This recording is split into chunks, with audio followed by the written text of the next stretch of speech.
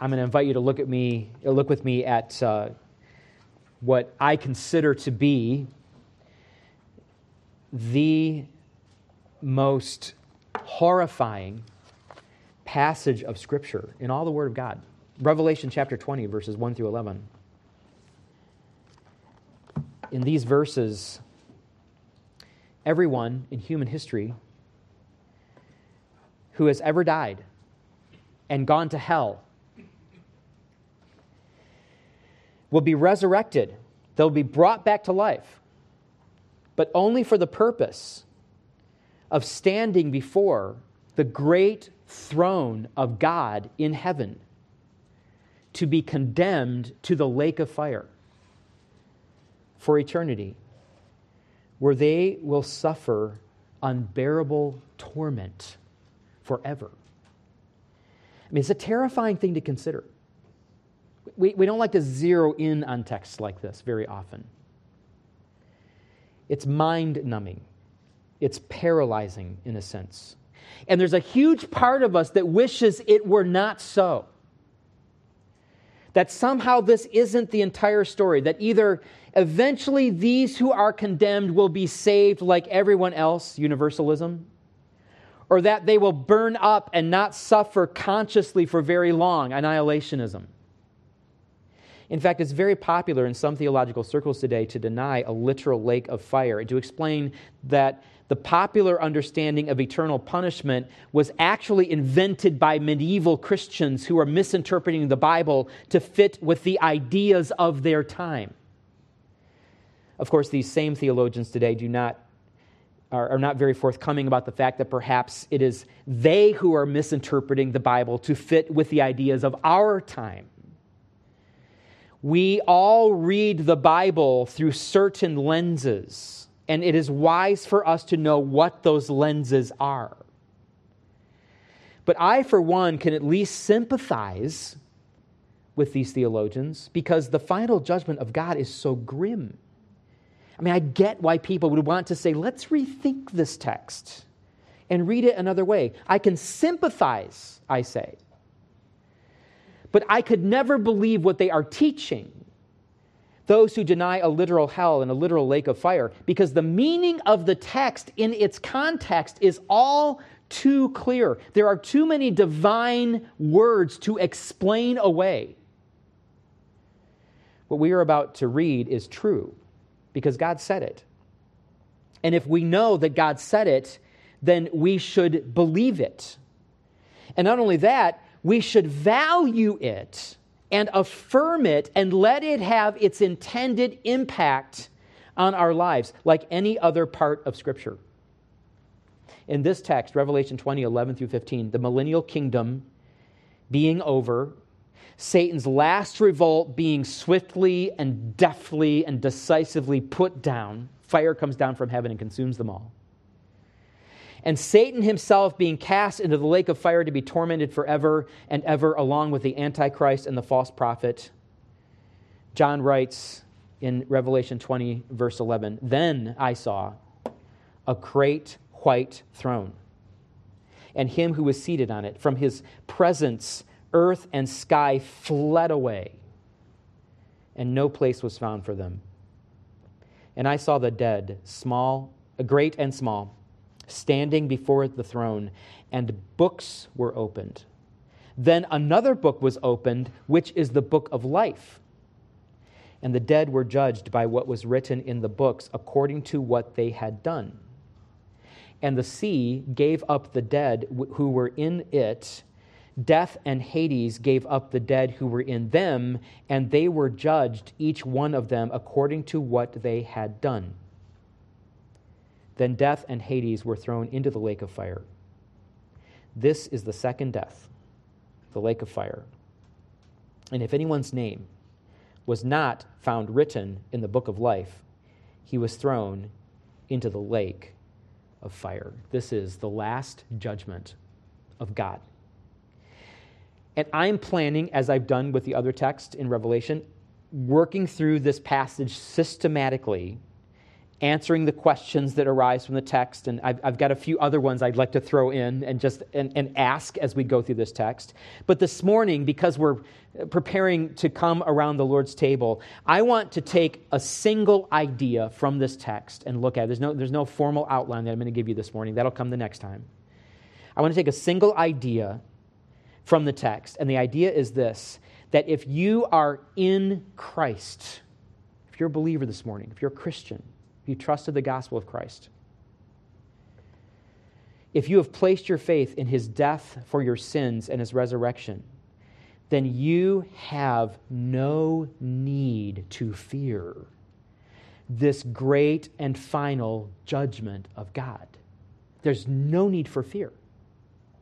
Now, you may have a healthy fear of this final judgment in that sense, a healthy fear, like our fear of stepping too close to the edge of a great cliff where there's a drop-off, or our fear of law enforcement. Even as law-abiding citizens, we give police and judges our respect because of what they have the authority to do to us, whether we ever experience that judgment or not.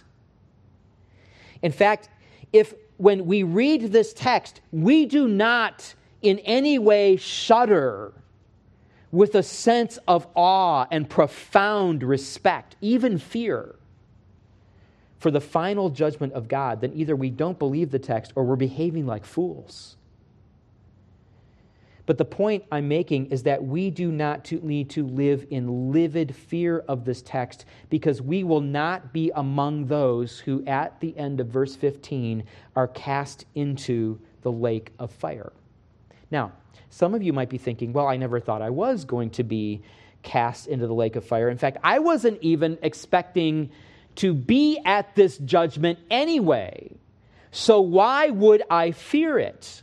Well, to be quite honest, before I started really studying this passage to prepare for speaking to you about it, that's kind of the approach I was taking also. That all of the resurrected dead who are spoken of in these verses refer only to those who do not know God, who refuse to believe in Jesus Christ. This is their judgment day.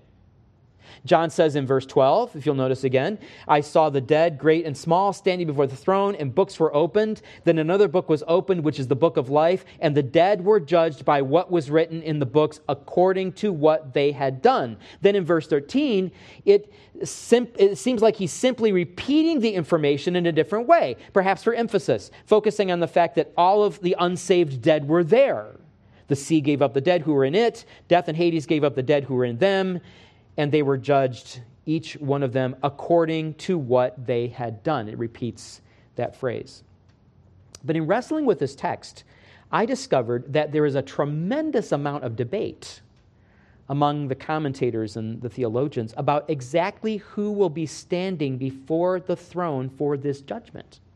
Certainly, all of those who are unsaved will be there. There's no doubt about that. But there are several conservative scholars who say that the biblical evidence points to the fact that all people will stand before that throne, both saved and unsaved. They will be standing there. And we shouldn't wonder why there is ambivalence about this point either. There are several end-time judgments, a few of them I put here on this chart for you, several end-time judgments spoken of in the Scriptures, and not all of the judgments are the same kind, and they don't all take place at the same time. The judgment seat of Christ seems to be a judgment that believers in Christ will face where they are rewarded for their service. And that judgment to me makes sense taking place in heaven once the church is raptured during the tribulation period as it's going on down on the earth. And there is also the judgment between believers and unbelievers who survive the tribulation prior to the 1,000-year reign of Christ. We call that the judgment of nations. Jesus talked about separating the sheep from the goats, in which the unrighteous are cast into hell and the righteous are welcomed into the kingdom. Now think about this. There are souls condemned to hell in the judgment of the nations, who will be resurrected to face the last judgment at the great white throne. So if unbelievers take part in more than one judgment, the question is asked, why can't believers in Christ also take part in more than one judgment. And then you think about the countless numbers of believers who will be born in the millennial kingdom and are afterward taken to glory. By the time of the great white throne, they haven't yet faced one judgment. Let's go a step further. How does the rest of the Bible describe the end-time judgment? Well, Romans 2 was already read this morning in our hearing. Brian Smith read it for us. And Paul warns in his own words to his people, the Jews, but because of your hard and impenitent heart, you are storing up wrath for yourself on the day of God's wrath. When God's righteous judgment will be revealed, he will render to each one according to his works. To those who by patience and well-doing seek for honor, or for glory and honor and immortality, he will give eternal life. But for those who are self-seeking and do not obey the truth, but obey unrighteousness, there will be wrath and fury. There will be tribulation and distress for every human being that does evil, the Jew first and also the Greek, but glory and honor and peace for everyone who does good. And he talks about this day that's going to happen. This passage divides the whole world into two groups. Those who will receive eternal life from God according to their works, and those who will receive wrath and tribulation and distress for their works.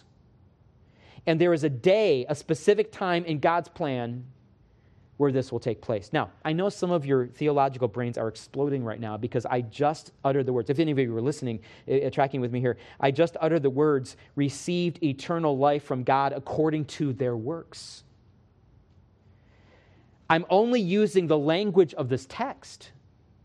This is the kind of language you read when you read judgment passages. It's not saying that we're not saved only by grace through faith. But when we're being judged for something that we did. Evaluation is based on what we've done while living in the body. That's why Revelation 20:12 and 13 says that the dead are judged according to what they have done. Jesus used this kind of language.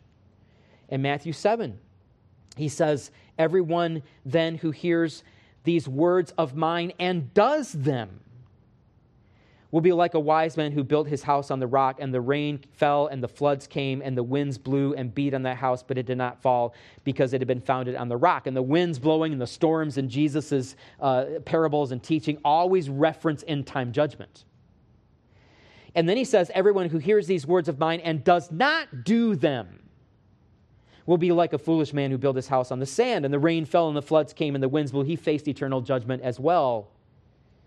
And his house fell, and great was the fall of it. Jesus says in Matthew 16:27, for the Son of Man is going to come with his angels in the glory of his Father, and then he will repay each person according to what he has done. And in the same way, Daniel says in the Old Testament, at that time, Michael, the great prince who has charge of your people, will arise, and there shall be a time of trouble, such as never has been since there was a nation till that time. We've been reading about that trouble in Revelation for quite some time. But at that time, your people shall be delivered, everyone whose name shall be found written in the book.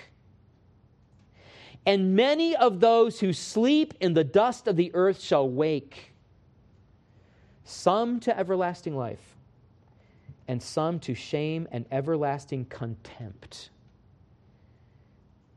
That's eternal punishment. And those who are wise shall shine like the brightness of the sky above, and those who turn many to righteousness like the stars forever and ever. Now, there are a lot of other statements in Scripture like this that appear to put the unrighteous on one side and the righteous on the other with two different outcomes. And the Lord will judge the living and the dead, the sheep and the goats, the wheat and the tares.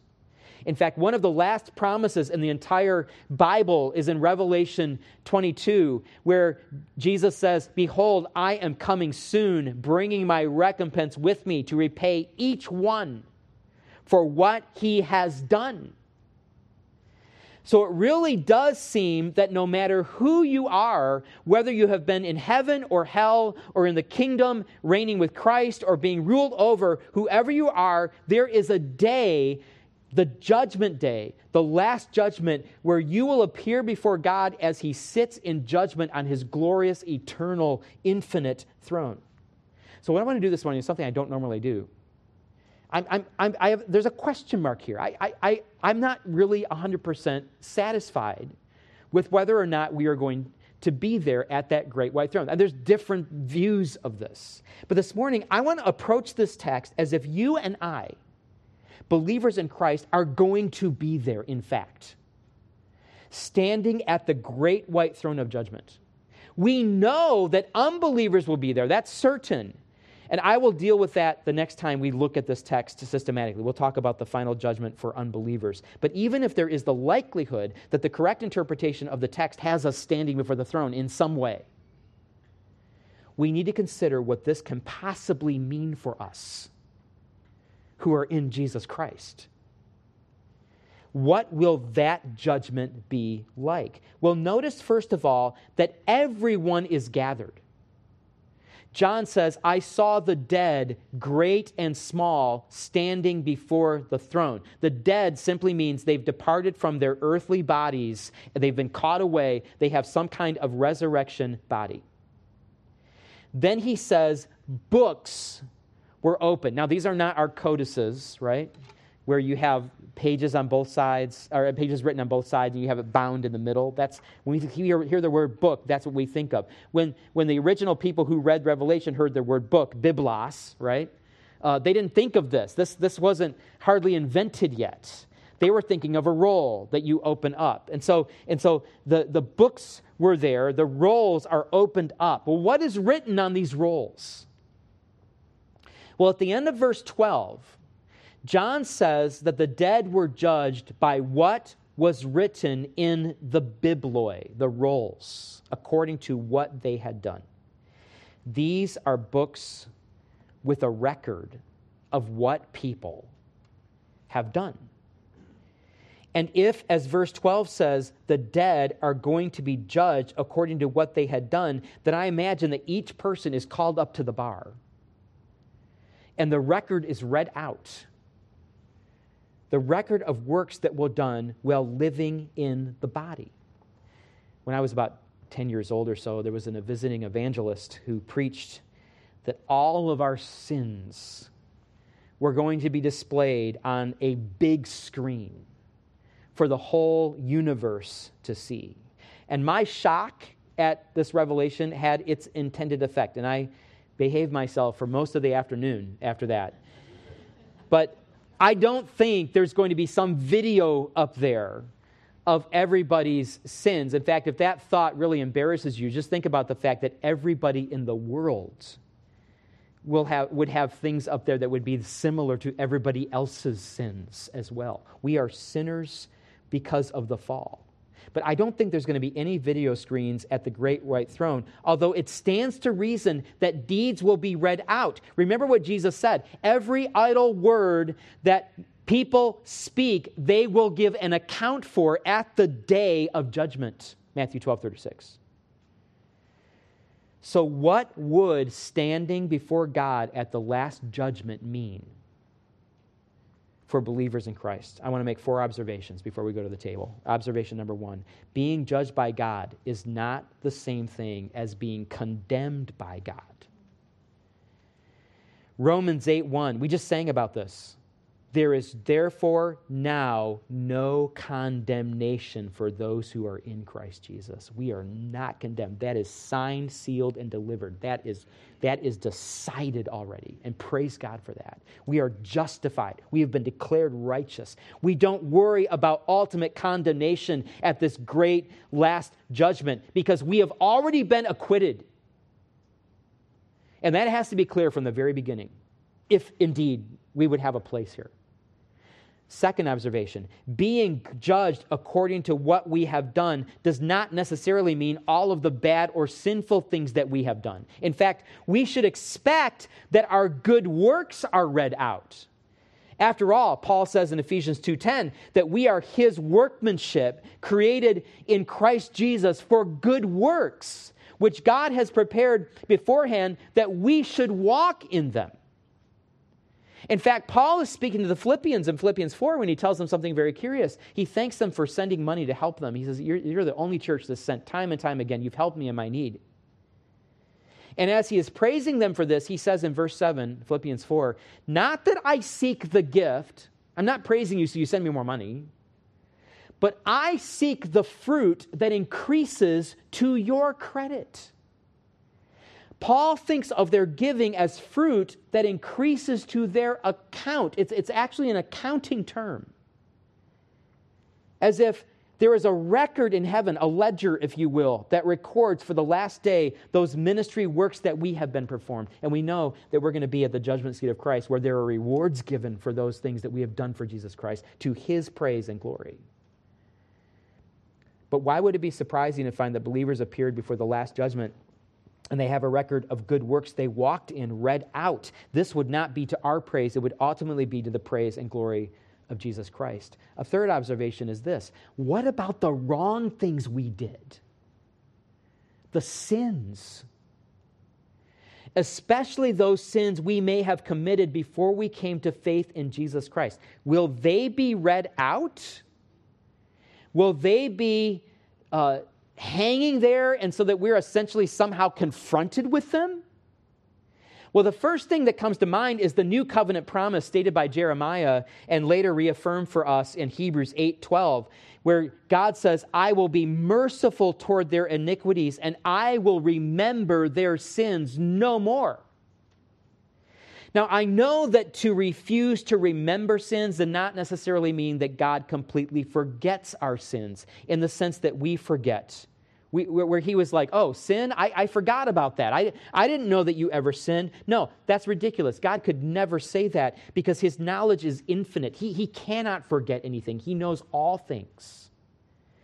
To not remember sin means that he will not confront us with our sins, with any kind of demand that we do something about them. He will not hold us accountable for our sins. So if we are standing at this judgment and works are being read out, will the kinds of sins we have committed ever be read out, even if we know we're forgiven for them? Some theologians say yes. Some say no. I've never been an agnostic before, but I am on this particular point. It's very curious to me that people would think this. But let's assume for just a moment that our sins will be read out at this judgment. I hope the thought makes us shudder. Not because we are not already forgiven, but because our sins are being read out before the very God who created us, who at one time had every right to cast us into the lake of fire, the very God against whom we sinned in the first place. And by the way, that's the God against whom we sing right now, judgment seat or not. We will be in the very presence of this God, against whom, when we lie or act out in sinful anger, or have sinful thoughts or desires, or act on those sinful desires, or act selfishly or unlovingly against someone else, we are ultimately sinning against him, as David said, against you and you only have I sinned. Others are being rightly carried off to the lake of fire for those same sins. This is the God whose presence we have not sought like we should in prayer, whose help we have ignored in place of our worry, whose word we have taken for granted instead of eagerly desiring to know it like treasure, whose will we have been too quick to disregard when we wanted to go our own way instead. This is the God who is on the throne. But if this sobering scene causes any of us to doubt or question whether God in the end will allow us to dwell with him forever, whether we are truly forgiven or not, there is a final observation. It is this: there is another book. Another book. It's not the same book from which our deeds are being recorded and read out. It is the book of life. John says in verse 12, books were opened, literally scrolls unrolled, and there must be millions of them to record all of those works. But then he says, another book, a different kind of book, was opened. A single book, which is the book of life.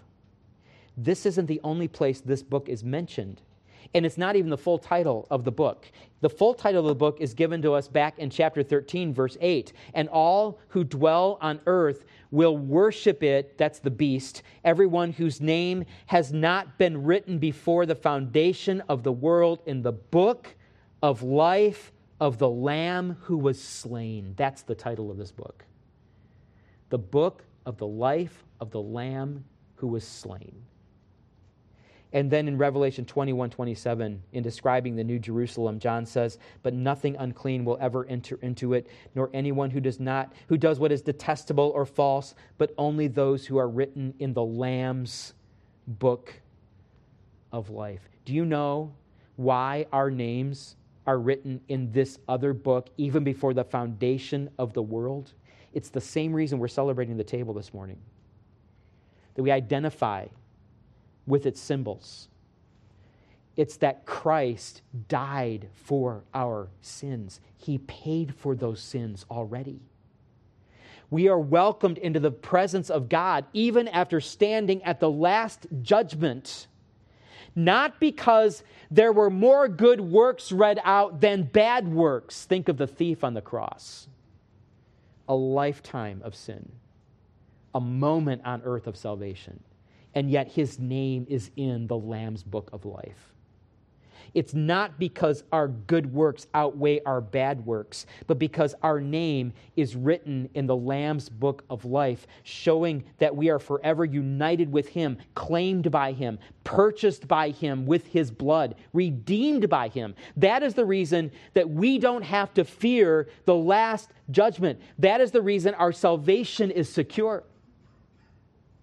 And if indeed our sins are still to be read out, then every sin that is named, every sin that is read out from that scroll will serve to bring our Savior greater glory. For he provided the way through his cross and resurrection to pay the penalty for those sins. He paid for every one of them. So will we stand before God at the last judgment? There's maybe that possibility.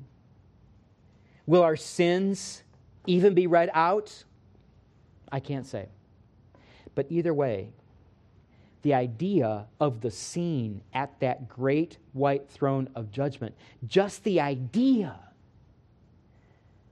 of unbelievers facing their final judgment, should have a sobering effect on us. It should cause us to reflect upon our true relationship to God and cause us to flee from the sins for which we are forgiven. And it should cause us to have a greater love for our Savior who rescues us. And it should cause any of us here who knows in his heart or her heart there's not been a time when you have recognized your need for forgiveness from God and have grabbed onto the gospel of Jesus Christ for salvation. It is time for you to come to Jesus Christ before it is too late. This ought to have a sobering effect on us. Thomas Kelly, in his hymn text, in which he focuses our attention on the fact that Christ had to suffer and die for our sins, writes in his third verse, "If you think of sin but lightly, nor suppose the evil great, here at the cross, you see its nature rightly, the nature of the heinousness of sin. Here its guilt may estimate.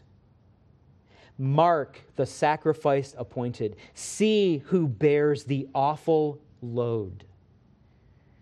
'Tis the Word, the Lord's anointed, Son of Man and Son of God." When we read a passage like this in Revelation, it ought to make us really think about how grateful we are for our salvation. And it ought to make us say, I want to get as far away from sin as I possibly can, because this is where it leads. And it's only by God's grace that we are not standing in judgment at that throne. I want to invite you to spend a little bit of time in silent prayer at this point. If I could have